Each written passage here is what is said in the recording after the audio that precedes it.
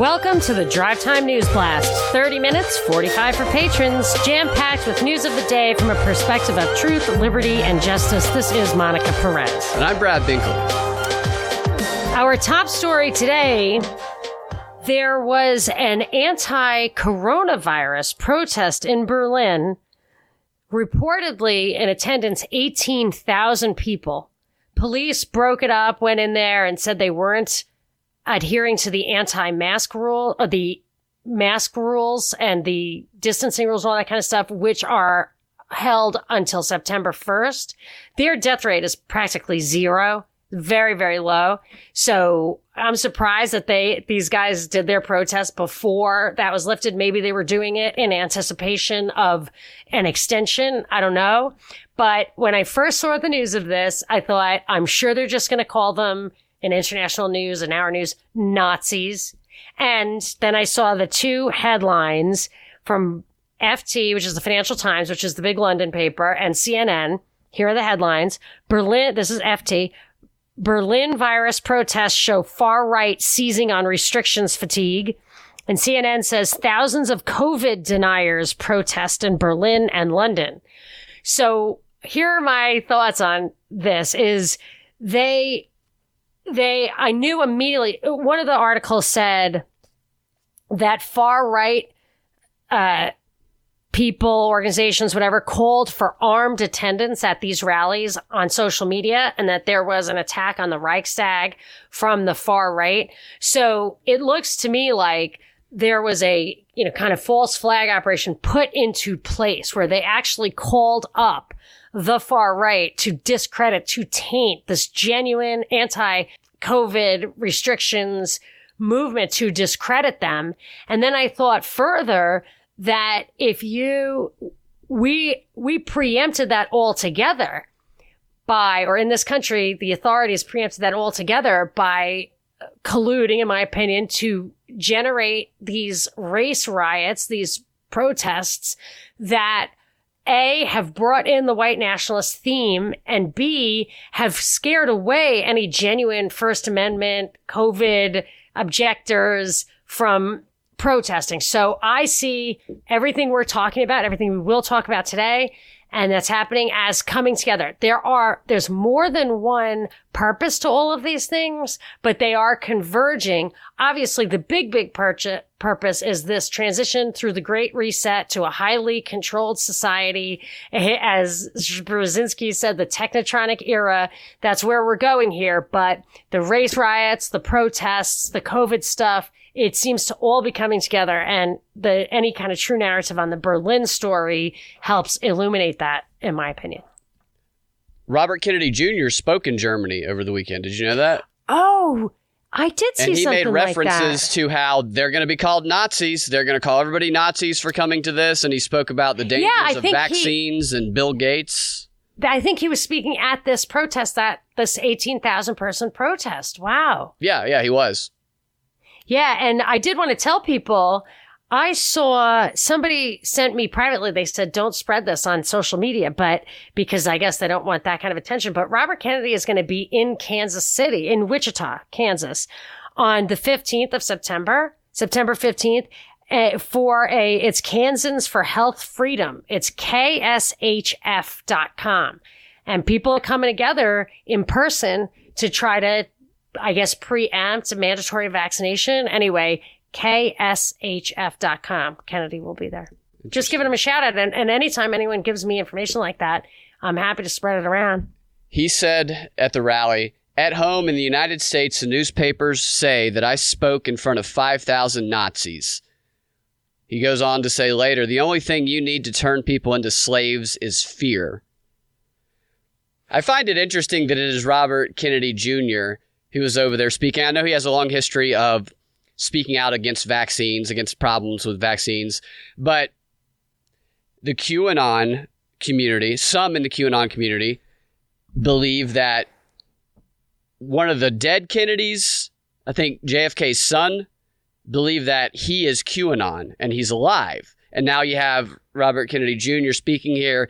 It puts, it fuels the flames of that narrative a little bit, which I know we're going to talk about that a little bit later on. Yeah, I mean, I want to believe in RFK. I want to believe in the kind of anti-vax movement that has big names attached to it and everything. I just, something tells me, man, it ain't going to matter. It's not going to work. Yeah, there's something definitely very strange about all of that. All these We're not winning. narratives. And you know what? If there's 2 steps forward and 1 step back, we are rushing headlong into this technocratic totalitarianism. I just don't see it turning around. Well, I mean, regardless, hopefully if it's RFK. Yeah, but I mean, hoping isn't going to do it. It's not going to happen. I just feel like RFK, whether he's real or not, I cannot see the path. It is not clear to me, the path. We'll keep looking, and one day it will be crystal clear, maybe. Did you see the New York Times article that dropped on Saturday evening? That's quite a time to drop an article like this. Saturday evening, when people aren't paying as much attention to the news. Nobody's talking about this today. Was it in the Sunday news? Was it in the Sunday paper even, I wonder? I bet it wasn't. I don't know. I read it on the internet. Yeah. But the gist of the article is this. The coronavirus test, they tested a bunch of data. It was analyzed across 3 states, and it was concluded that the tests were done improperly. They weren't done the right way, and had they been done correctly, up to 90% of the people tested in this data set would not have tested positive. 90% of people, if the tests were done properly, would not have tested positive. And if you apply this across the country, that significantly lowers the rate of testing infection, obviously, or infection rate. And I can give you some of the details of it. The details are important. It can get a bit confusing the way that they describe it, and I think they do it that way on purpose because they kind of bury the leads in this article. But I will tell you some of the details right after this. What's up, guys? With such uncertainty in the world right now, the best way to have true security is by growing your own food. At Neighbors Feed and Seed in Smyrna, Georgia, they got you covered. They offer garden supplies, vegetable plants, chicken feed, bird feed, farm supply, everything your garden or farm needs. They even host a farmer's market on Saturdays from 10 a.m. to 4 p.m. And right now, for Propaganda Report listeners only, they're offering 10% off of all online purchases at neighborsfeedandseed.com. Just type in coupon code PROP, P-R-O-P, all caps, upon checkout. And if you have any questions, give them a call at 678-653-8838. Okay, the headline of the article is Your Coronavirus Test is Positive, Maybe It Shouldn't Be. The usual diagnostic test may simply be too sensitive and too slow to contain the spread of the virus. That's quite a way they frame it. I don't even understand that. I know. How can a test contain? They frame it all warped so that you can't easily process it, and then they bury the lead. Yes, I think I tried to tackle that article a couple of times. I did. I read through this article multiple times, and I tried to explain it to my friend on the phone, and then I realized my friend was a little bit high, and I was not getting anywhere with them. So no, you're definitely not getting anywhere. Yeah, I know you can help me. The standard test of diagnosing huge numbers of people who may be carrying the virus, they tested positive for people who have relatively insignificant amounts of the virus. So the way that I thought about it is like it's a metal detector that just signals that you have gold regardless of what you hover it over. So it's just way too sensitive. That it's not that it's way too sensitive. It's designed to enhance degenerated and fragmentary RNA. Exactly. It's for like archaeology. It is not for live infections, and it cannot detect or does not detect load, which is why the guy who got the Nobel Prize for inventing it insisted when they tried to use it for HIV that it wasn't going to work. And then when you read Nancy Turner Banks, she tells you that those little fragments of DNA aren't even anything but either, I don't know. She even thinks they might be exosomes. From what I understood her saying is when you have unhealthy cell death, like not your regular cell death where your body reuses the cell material, but necrosis, where it just dies, it just busts out. And mitochondria has a different RNA, DNA, whatever, of your own cells. So you can actually have what looks like foreign RNA or DNA in your blood then because of this unhealthy cell death. I mean, obviously, I'm an amateur trying to figure this stuff out in a way I can get my mind around it, but that's how I understand it. So if you're looking to enhance fragmentary RNA, you might find it, and it might even be, given that it's fragmentary and COVID-19 is a coronavirus of which there's 60 or 70 floating around on any given winter anyway, then perhaps, and I think this is probably why you have 2-year-old blood samples testing positive for it, perhaps fragments of other coronaviruses could trigger the PCR positive, which could be why they have so many false positives. That's pretty close to how it works. That's my understanding. The most widely used test is called the PCR test. And the way that the PCR test has been providing results is that it is coming back with a simple yes/no answer. So if it detects any of those fragments of a dead virus, because it is so sensitive to what it detects. Well, viruses are not alive, so they're all dead. And I'm not trying to correct you. I'm just saying you have to understand they don't even know what they are really. So they're all going to be non-virulent. Right. They're dead. Well, there's going to be a lot of things. There's going to be a lot of premises and assumptions that you'll want to question based on this explanation. Okay, I won't. All right, so let me get through it, then you can rip it to shreds. No problem. The problem with the yes/no answer is that that's not good enough. That's not how they usually use these PR tests or these PCR tests. Is the way they usually use them to test other viruses is they test the amount of virus that a person had, the viral load. We've heard that term before. And that's the significance of it, because that determines whether or not someone is contagious and whether or not they should isolate, because almost everybody has these fragments within us, as you pointed out a long time ago. So to test the yes or no is not really an accurate way to determine if somebody is positive or not. And see, the details of this matter because of the way that this all went down. And the way that the test works is similar to what you said, is it amplifies that genetic material from the virus in cycles. And the fewer amount of cycles required, the greater the amount of virus there is. So the test can do a standard of, the doctors they talked to said that the test should do a standard of 30 cycles if it is to detect a virus that is infectious. Anything higher than that is not likely to accurately detect a live virus. So 30 to 35 is what should be used when it comes to the cycle threshold. And that's what they call as a cycle threshold. It says the number of amplification cycles needed to find the virus, called the cycle threshold, is not included in the results sent to the doctor. So it should be included. But they did not include that in any of the results that were sent to the doctors. They just included the plus minus. So they don't know how much of the virus is in there or how many cycles was needed to detect that virus.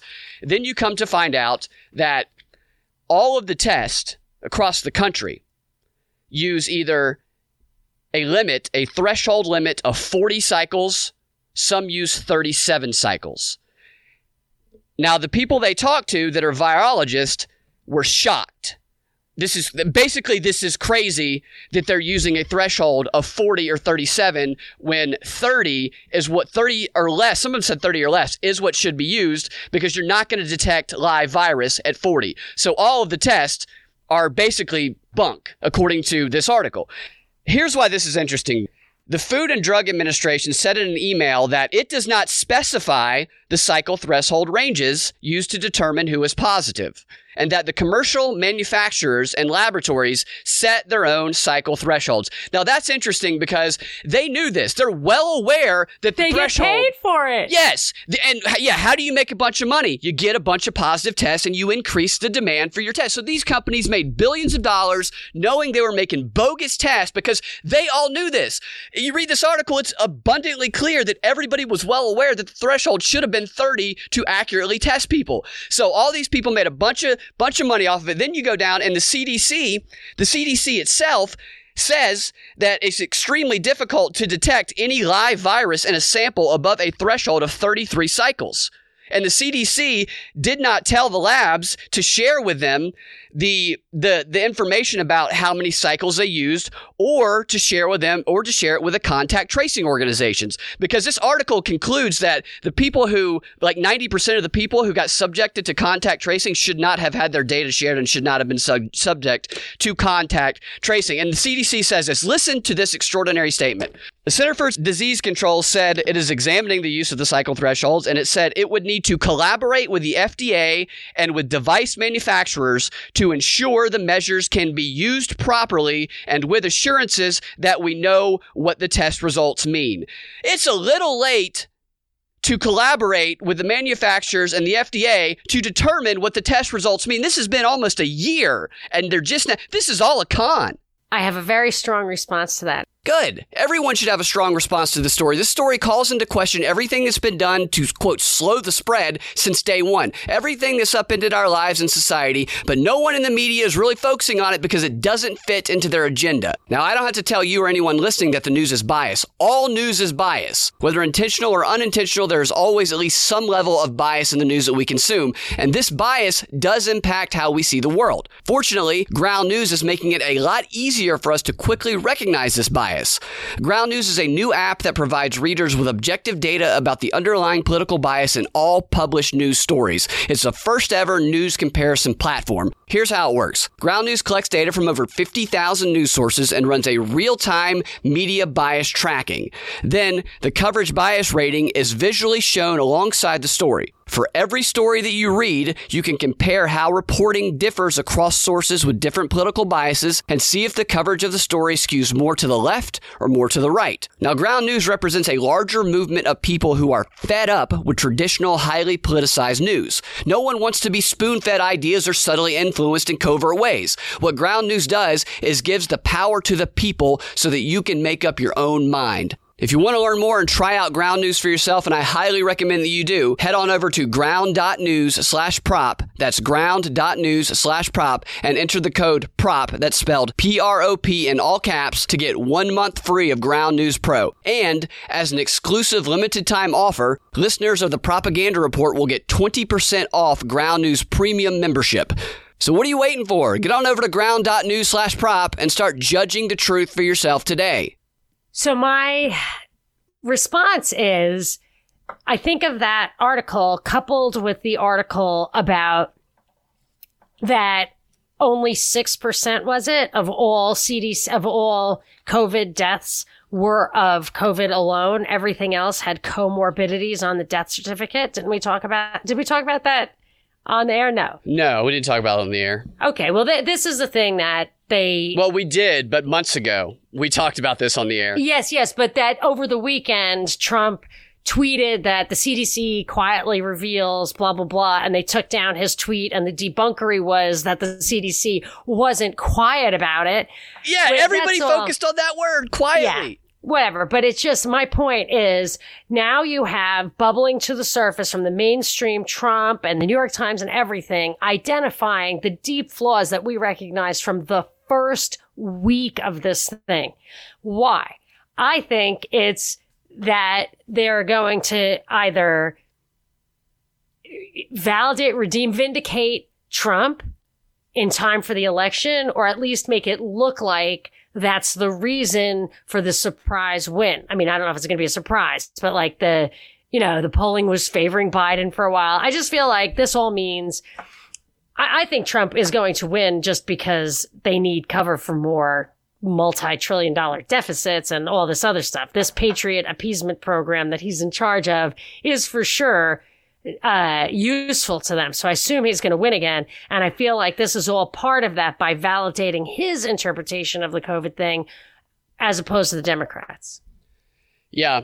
And the way that they tested to come to this conclusion, the data that they analyzed across New York, the state of New York was one of the states, and Massachusetts and Nevada, is there was some labs there that they did have the data about the viral load and the thresholds. So they analyzed all of that data that did have the threshold information available.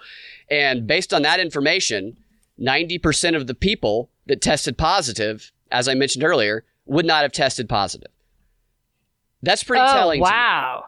So 90% would have been a negative test. Yeah. To me, there's been absolutely, in my observation, not only is there no correlation between people who feel symptoms and people who get a positive test, there's actually been, in a sample set of, say, 10 people I know personally, or close enough, family members of friends, whatever, where the correlation between the testing and the illness are inverse. So I know more people who had no symptoms and got a positive test, and people who had symptoms and got a negative test. That accounts for basically everybody I know who got tested. Inverse correlation. So it doesn't mean anything to me that, yes, they got, you know what I mean? I always discount the testing element of it. I think those are two very different things. So you're saying like all the tests are bogus and also the deaths are bogus. So there's nothing to this then. They are continuing to say that there was like a 10% excess death spike, but I want to see how that pans out over a year or two to see. I expect regression to the mean. The problem with this CDC data, and yeah, they removed Trump's tweet and they called it a QAnon conspiracy. Because a QAnon, this is false because QAnon, don't look at the CDC website or the statistics. And we've been talking about the comorbidity aspect for a long time. But one of the primary causes when you look at the statistics is pneumonia. Everything has a pneumonia-related aspect to it. And one of the primary causes of death in an ICU, in an emergency room, is emergency room pneumonia. Because you bring all the sick people to one place and they pass around that pneumonia sickness. My mom has gotten pneumonia when she's been in the ICU for long periods of time. And when you intubate people and you have that pneumonia aspect and they end up dying, that is not a COVID death. And it actually, all of this, it seems to me to support terrain theory over germ theory in that I'm a very healthy person. And people like, your mom gets it. You don't, right? So you both go to the same place and she gets pneumonia. You don't get it, right? No, I don't. I haven't. Right. Because you're healthy. So the terrain theory is if you come in with unhealthy cells, environment, atmosphere, where like congestive heart failure can lead to pneumonia because your body doesn't cycle through the fluids and everything quickly enough. That's why people who have congestive heart failure have other problems. So if there is some bug that's going to grow in that environment that a healthy person would just not succumb to, that is what it is with pneumonia. It's not, that's the problem. And any bug that's there that's going to catch hold maybe beats out other bugs, but it doesn't mean you're not going to get pneumonia if those bugs aren't there. You're getting pneumonia because you're sick. When you go into an atmosphere that's probably quite sick, I mean, hospitals do not seem like healthy places.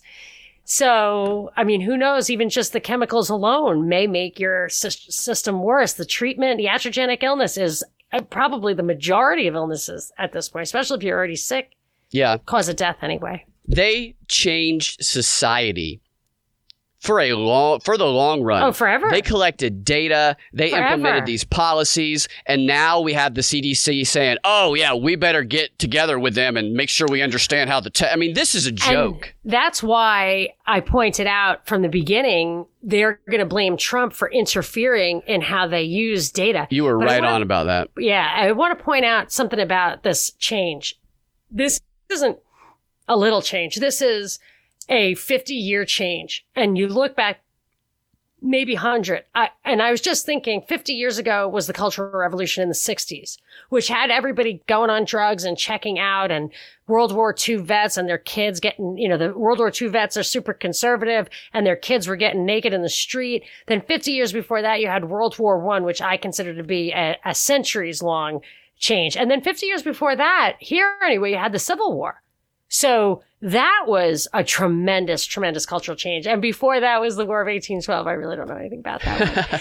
But it seems to me, I don't know if they wait, if it depends on the generations forgetting the prior cultural revolution, but this is a cultural revolution similar to Mao, very similar, I think, to World War I. And it's not just a change. It's a complete transformation of society. It is the Great Reset. It's the Great Transformation, according to the IMF. That is what it is. And it's sick, but that's why I think we need to look at it differently. And I'm still trying to get my mind around it. Are you ready to try CBD products and see why so many people swear by everything from CBD oil to body lotion to muscle rub? TrueHempScience.com is at the ready with the highest quality products they developed over decades in the business and a lifelong pursuit of nutrition, health, and spiritual well-being. They are eager to introduce you to the CBD experience and so confident in their products, they offer a 30-day money-back guarantee and a special offer for Propaganda Report listeners. To learn more about their company, their passion, and their products, go to truehempscience.com/propreport. So I was thinking, I mean, we could keep talking about the COVID stuff. I still have more, but I want to talk about the Kyle Rittenhouse thing that was in Wisconsin, right? This guy, he was supposedly a boogaloo boy. You tell me what you think is the story. just in a couple of sentences, and then I'll tell you what I think.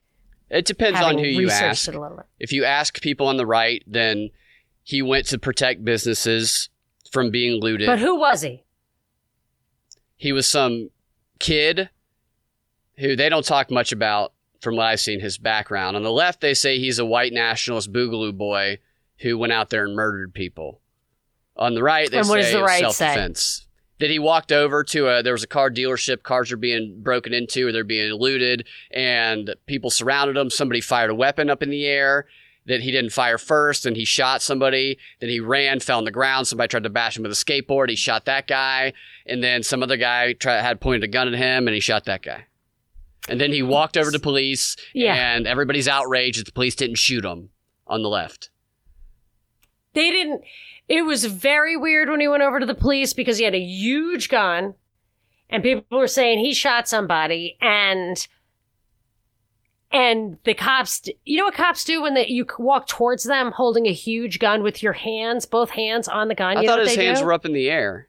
Sometimes they were, but not when it started. I watched, there's like a 2-minute video. Somebody took a complete video. It might as well have been, you can kind of see Carl Reiner in the background. Rob Reiner telling him how to frame the shot. No, I don't know I'm not saying it was fake, but I'm just saying that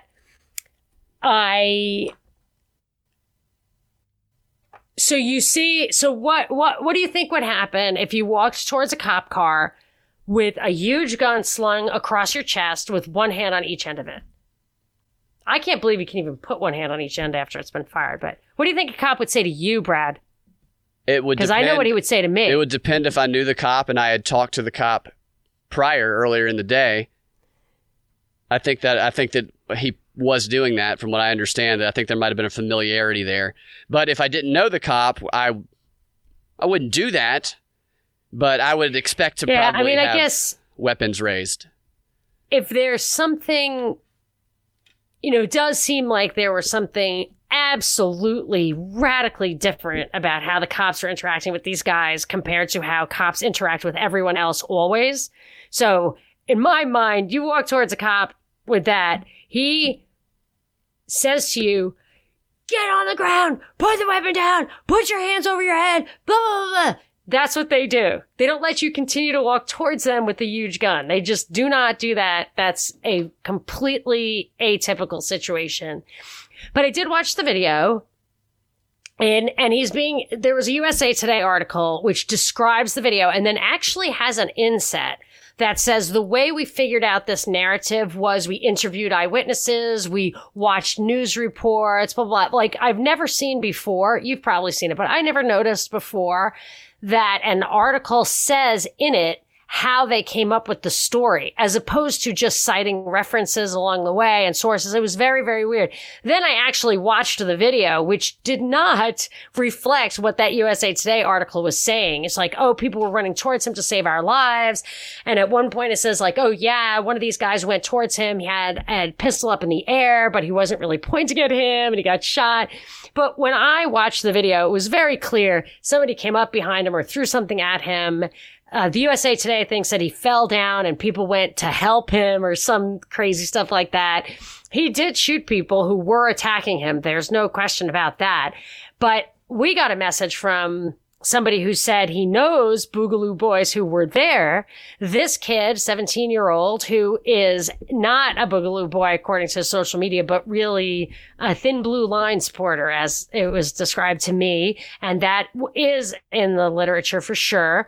That nobody in the Boogaloo Boys knew him at all, and that all they were doing there was trying to redirect protesters from lighting a gas station on fire to going and looting or marauding government facilities, and that when they saw the writing on the wall, they decided to leave, and they told him to go with them, and he didn't. He stayed behind. So he was by himself. He was away from the herd. He was acting strange. I mean, it just, I'm sure when somebody listens to what I'm just saying, they're going to send me more information because it seemed too weird. But he did shoot people. But then even afterwards, there were more guns being fired in the background that he was not firing them. So I don't know what the story was.